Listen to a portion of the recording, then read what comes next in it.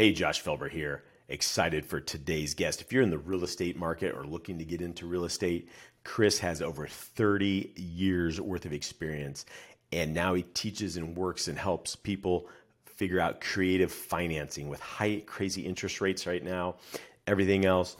You gotta check out what Chris's strategies are, what he's doing, and how he's helping people come up with some amazing creative financing solutions. Check out Chris Prefontaine in today's episode of Making Bank. I am screaming like I did a March of 20 to double down. And because I feel like with the demand for creative right now, even if you're a brand new student, and I'm not trying to make it sound easy, this is a sprint, but if you're willing to sprint and commit and learn how to do it with that size of an upside, it's worth the learning curve. You can, in my opinion, sprint for the next 9 or 12 months and create like 5 years to a decade worth of income in these 3 paydays. Next up, representing Primal Life Organics, Josh Making Bank Felber.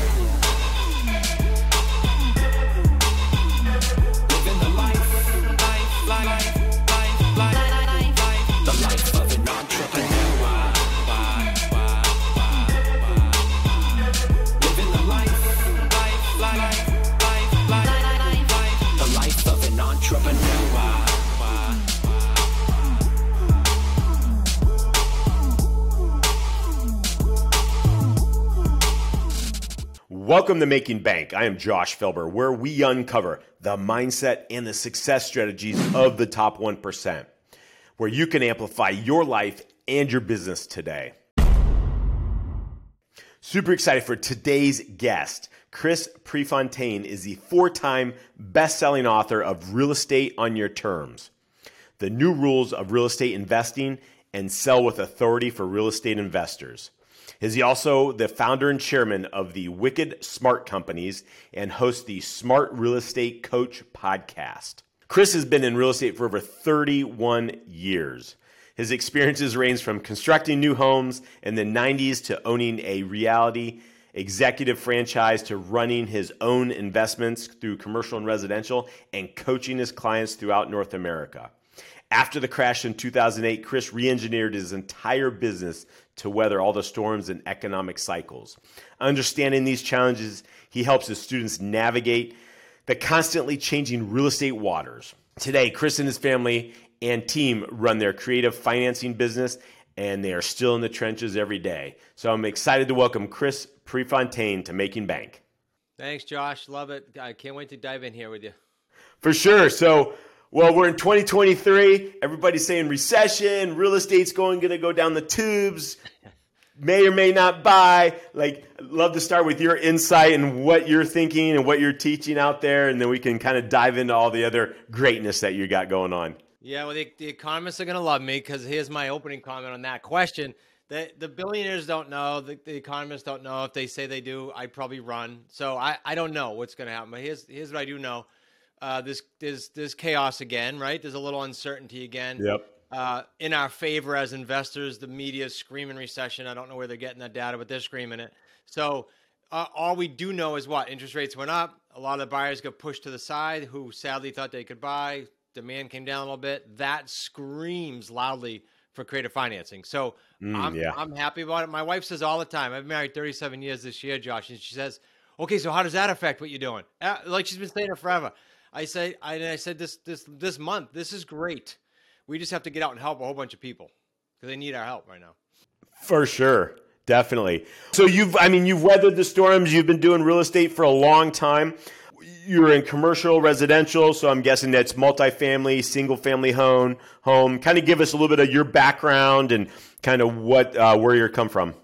Yeah, I'll do 31 years in like 2.5 minutes. So we built a bunch of homes in the early 90s. I was fired from a family business that got sold, and I was supposed to have the general manager job in 91 with my kids 2 and 3 years old. I got fired. I lasted like 2.5, 3 weeks. I said, Dad, they fired me. Oh, they did? Okay. So I went into real estate full time. We built a bunch of homes. Then I owned that franchise you mentioned. I sold that to Coldwell Banker in 2000. And then I coached people throughout U.S. and Canada leading up to the crash. Back then, Josh, I was a broke. It was realtor coaching, whereas now it's strictly investors. But the crash just kicked my butt big time, financially and mentally. Mentally was bigger, but it caused me, in hindsight, you couldn't have convinced me back then, but it caused me to re-engineer the business to what it is today. So that means no banks, no signing personally, only buying things on terms, owner financing, subject to existing financing, creative things like that. Based on that, are you seeing in the marketplace, I guess, let's just say a couple years ago, were people more adapt to doing creative financing, or are we seeing that more now coming up? Yeah, good question. It was crazy. So March of 20, right before the craziness, everybody was in a panic. Every industry, and I screamed from the rooftops to my community, the Wicked Smart community. I said, "Double down. This is when they need you." Our properties taken in under contract went up by like 3 times, but then the craziness of the selling started, and then it got harder to get those same deals. So because we know our metrics, it just became, I got to do twice as many calls to get the same deal, perhaps, because things are getting crazy. Now, I will tell you, to your question, in the next 3 to 5 years, maybe it won't last so long, but at least a couple of years, there's been more demand for creative than I've ever seen in my 31 years because of the need for the guidance right now, the uncertainty, the press screaming. This is helping creative financing. Like when I started in the 90s, maybe 2 or 3% of the deals nationwide were done outside of banks. I searched high and low for a hard stat on this, but it's in the teens. It's getting much stronger because the banks are tougher and tougher to deal with. Think of all those people that need help now because of the interest rates. And that's so true. I mean, whether it's real estate or other acquisitions, we were trying to finish a large acquisition before the end of the year and had everything done and ready. And last second, the owner backed out on the deal. And so we tried to find another one before real quick for the end of the year. And all of a sudden, the banks are like, oh, loan to values are changing and prices are going to be dropping. And so now we want 40% down instead of the 15% that we were doing. I'm like, forget it. We're just going to push it off till next year. And it's crazy. This building I'm in right now, where I'm sitting talking to you, I bought this in 18 off of who I love to deal with, free and clear sellers. A third of the properties in the U.S. are free and clear. This guy was free and clear. Not only did we structure a deal, but he only would do owner financing. Like people say, how do you convince? You don't. You just solve problems. And this guy wanted owner financing for tax and estate reasons. But when the banks do that, like, can you imagine going through underwriting for commercial? It's grueling. I don't want to deal with it anymore. And so I didn't have to deal with that here. You don't have to deal with that crap. Well, so tell our audience, so some people are listening, like, okay, he keeps talking about creative financing. What is creative financing? Sure. So for us, 3 things, because you can go crazy with the different offshoots. Right. Owner financing in particular, like I just alluded to, like this building and many, many homes, but we niche it down to go with free and clear, as I alluded to. Okay. Because there's a lot of properties like that, and that's a great seller to deal with. That's someone who's financially all like set up well. Now, opposite of the coin, creative, we buy subject to existing financing. That means I'm going to buy someone's home, but the guarantee, their personal signature, and that loan is staying in their name, even though I take ownership of the property. So that's more the opposite end of the spectrum, though. That's more for someone that says, look, I need financial relief. I need it yesterday, and I don't care how you do it. So there's 2 different avatars there for sellers. And then somewhere in the middle is our third way we buy is lease purchase. So we do all 3 of those. Awesome. Well, I'd like to kind of dive into a little bit each of those areas. One, because it interests me for sure, because we've been moving into some multifamily and different things like that, just from my wife and I and everything else. And so, we own some other properties that are STRs and short-term rentals and stuff as well. So it's always interesting to figure out different opportunities and different ways to creatively structure deals. And especially now with, there's a lot of notes that are going to be coming where they have, interest rates are going way up. And so people are either going to have to exit or, figure out a way to to do some creative financing. So the first one you mentioned was free and clear. So the owner owns the property 100%, has no debt on it or anything. Those are your best one, your favorite ones. What are kind of those typical creative financing structures that you're able to see or do with those? With the free and clear, here's why I like it. To answer your question, we typically, like 98% of the time, and there's some hybrid that I'll talk about, but 98% of the time, we're doing these deals and structuring with the owner monthly principal-only payments. So think about that. With an uncertain market, if you can get at least 10-year terms, I got 20 here, but you on a house, let's say you get 10-year terms, and you're doing principal-only pay down, you're getting massive, massive hedge against recession, against any market change with that. And so you almost don't care about the price as much as you do can I get the term I want to whale that principal down? So that's how we do the owner financing free and clear properties. Now, I mentioned the word hybrid. I sat with the gentleman for this property, and he's very savvy, was the largest landowner, one of them in this area. He's since passed away, so now I'm paying his family. But we sat in this office, and he said, I want 5.25% interest. And I said, Alan, we pay principal only usually. He said, principal only. So we had this 10-minute conversation. It ended up with 18 months. I said, I'll pay principal only, 18 months worth, all that going to principal. And then at the end of that would take the new balance and would amortize it and get him closer to his rate. We both won on that deal, and that's a bit of a hybrid, but it hammered down principal more than you ever would in a commercial loan in that time period. That's why I love it. That's awesome because, if you can hammer that down before your interest kicks in, that pay as much as you can do that. So with the owner financing, the free and clear, you're paying down the principal only. What are some of those different structures and that you're able to go? So we got principal only. That's great. What are some other ones that you guys have worked with or your students have worked with that they've been able to put together? So on the owner financing, it's literally either that principal only or some kind of a hybrid, which doesn't happen that much if someone needs to bop and weave. But then when you move to something like the subject to existing financing, it's usually one of two things with that. So if I'm taking over someone's house and there's an underlying debt, sometimes, frankly, it's just what the house is worth and we're taking over for the debt. No other financing, no other creativity, nothing. There's creativity with how we hold it for bank reasons and things like that, but we take over that loan. They stay on it personally. Sometimes, we just did a deal in California with a student where the gentleman had a house that he just moved into. It was costing him like $6,000 a month. His other property, he was well off, obviously, but his other property was costing him $4,000 a month and it was empty. And he was like, okay, I'm done. Like, I want to do something. So he had about $250,000 equity in this house. He sold it to us sub to the existing financing with that $4,000 payment. And so we bought it. And now on the difference, there was some owner financing that he's doing no interest, no payments for some time in the future with a balloon.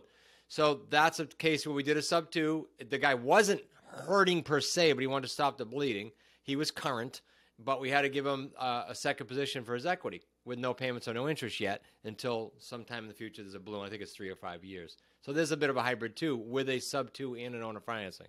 And so with the sub to, that's the subject to, you guys are then taking over his $4,000 a month payment using that example of his current payment. He's still on the loan. Correct on that one. Yep.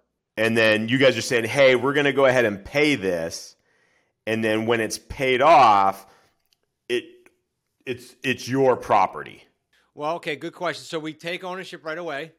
The title does transfer. Okay. So that loan stayed in his name, and for his equity of I think it was like $250. Okay. We gave him a second mortgage. So we own his past house, but we gave him a second mortgage for his equity. So he's at least protected if we ever, went to Tahiti on him. Closed that door. He's protected on his $250. He could foreclose. So yeah, but that's unique. Usually, if someone does a sub to and they're willing to keep their loan in their name, they usually have no equity or they're behind. Right. That's what I was curious about. Yeah, and Josh, we don't take on a property like that. Okay. Especially with underlying debt until and unless we find our buyer, how we exit our properties, our rent-to-own buyer. But with this one we picked up a lot of equity on the table. But that's not the norm, especially for a new student. The norm is, hey, I'm making this offer contingent upon finding my buyer, so I'm not out of pocket and I'm covered. Gotcha. Okay. And so then you're helping then say, okay, we're going to take this over, but we're finding a buyer first. That'll then take over the actual property. Yeah, we exit most of them on rent-to-own program. In your book and you guys and you talk about stuff, buying and selling real estate on your terms. Kind of go into a little bit more for me on that. Yeah, so that is what most people. So I stopped saying terms because most people understand it as creative. So when I say buying and selling on terms, it is referring to those three methods that you and I just nailed. Yeah. Okay. And with this, do you got to have a real estate license? Can you just do it on your own? What's any requirements or anything?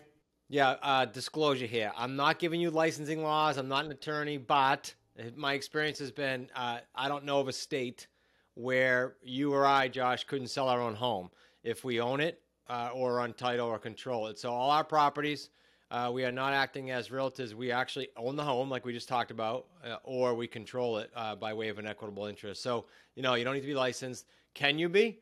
Yeah, plenty of people in the Wicked Smart community also are licensed. There's pros and cons. I resigned my license on purpose. I didn't want the crossover and the drama of realtors saying, you're trying to get my listing. It just was a bunch of drama. Gotcha. But are there pros to that if you're a realtor? Yeah. Anything that doesn't fit inside their box, so to speak, they couldn't get the listing, they didn't want to pay a commission, they owe too much, any of that, they could buy it. So they can win big time. So there was a third way you mentioned too for creative financing. Let's dive into that right now too. Sure. Lease purchase. It is sort of the most attractive for a new person because our lease purchase agreements allow you to have the seller sign this lease purchase agreement whereby now you control the property. And built into the agreement is a whopping $10 deposit, literally $10. And I'll give you a great example. So Brian in Illinois is our newest sort of superstar in the community. His first 8 properties in Chicago were lease purchase. It was more of a comfort level, Josh. I don't want to take title yet, or I don't want the risk of doing that yet, but I like this lease purchase thing. So $10 per property. When we exit the properties on rent to own, and Brian did this with the lease purchase, he took the properties in agreement, and then he turned around and did a rent to own. So it's called a sandwich, right? Because he's in the middle of the buyer and seller. The only state you can't do that is Texas. But he did this in Illinois. And in doing that, we create 3 paydays on every single deal. So Brian amassed I think it was a little over $800,000 in 3 paydays on these 8 deals. That's pretty massive with $10 per property. And now he's more advanced. But that's how he started off because it's palatable for a new person. And so kind of describe the lease to own for people that are listening that are not, real estate savvy. Sure. So in sort of layman, simple terms, it's picture a rental. But when I'm talking to a seller, my lease purchase agreement says, okay, I'm going to take over, there's usually debt. I'm going to take over your underlying debt once I install my buyer in the home. I'm going to take full responsibility for all repairs and maintenance, which I'm passing on to my buyer. But as far as the seller is concerned, I got it.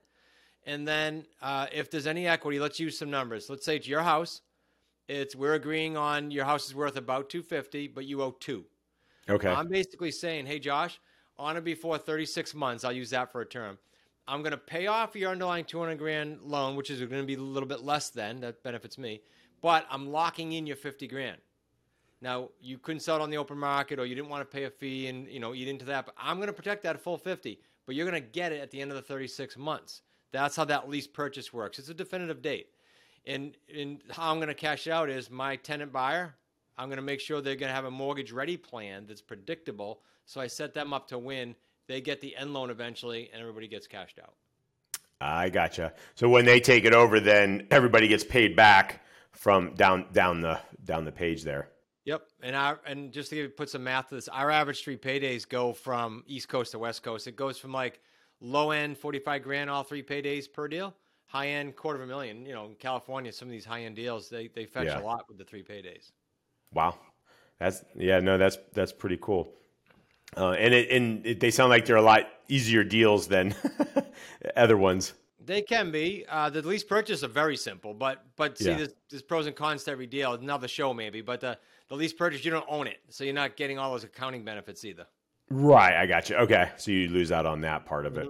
So obviously we talked a little bit in the beginning, are you, for 2023, 2024, 2025, are you guys kind of holding off? Are your students holding off? Or are people still buying properties, investing? What is that? I am screaming like they did a March of 20 to double down. And because I feel like with the demand for creative right now, even if you're a brand new student, and I'm not trying to make it sound easy, this is a sprint, but if you're willing to sprint and commit, and learn how to do it with that size of an upside, it's worth the learning curve. You can, in my opinion, sprint for the next 9 or 12 months and create 5 years to a decade worth of income in these 3 paydays.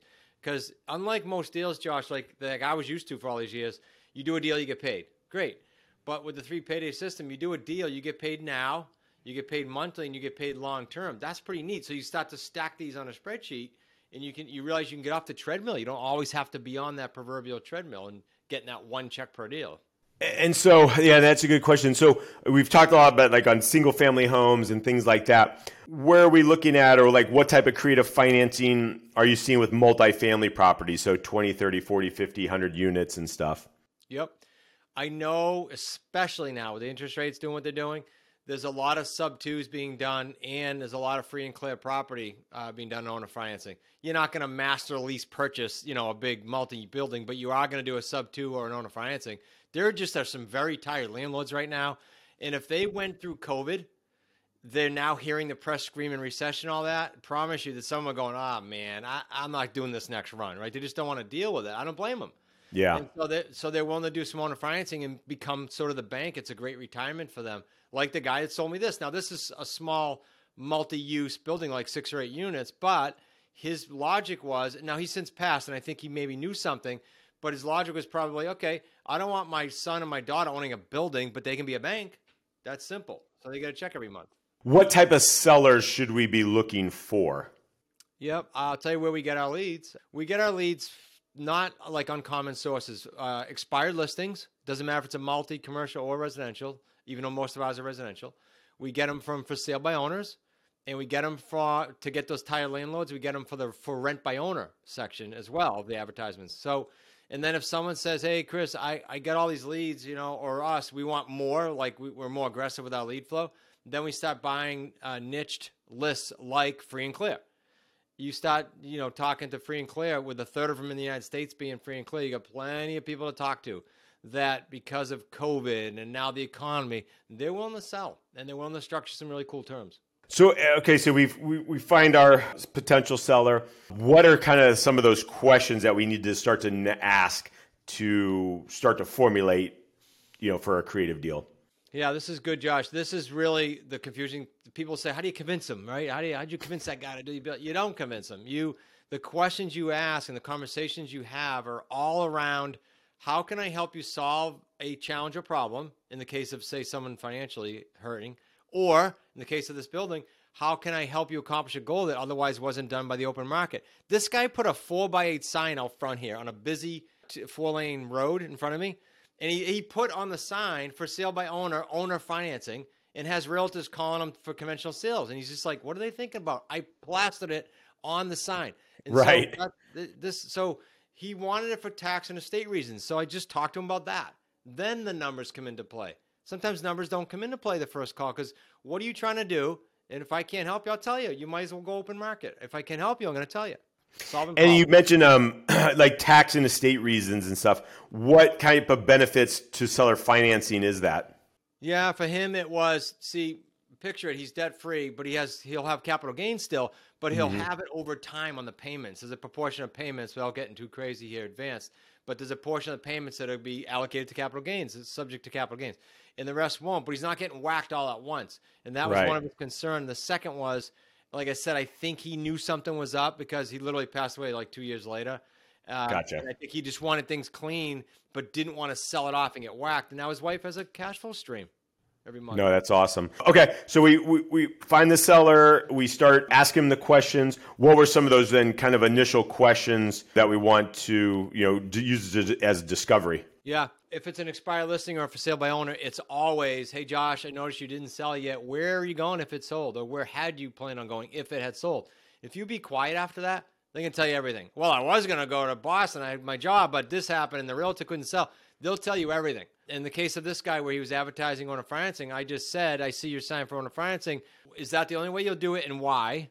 And then he basically told me all he wanted to do, including dictating terms. So if you just ask questions about their situation, here's an analogy. It's like you and I talking to our neighbor. Hey, I meet Josh on the sidewalk. Hey, Josh, I noticed your house for sale. Where you going? Oh, cool. When do you need to be there? Oh, all right, cool. What if it didn't sell? Are you going to hang out here? Are you going to that's the conversation you have. Very open. And then just kind of see where they're at and kind of what their position is. Leverage, or I guess with understanding who they are, where they're going, and what how tired they are, I guess is where I'm going. Yeah, because you said it right. Because how soon do you need to be there, and what if it doesn't sell? Tells you everything too. Yeah. Right, so you needed to be there. This interesting. If it doesn't sell, what's your plan? And that's where we usually come in, and I say, all right, then Josh, if it doesn't sell, look, everybody wants to sell full price cash tomorrow, but if it doesn't, use me as your plan B, and that's where we get the callbacks.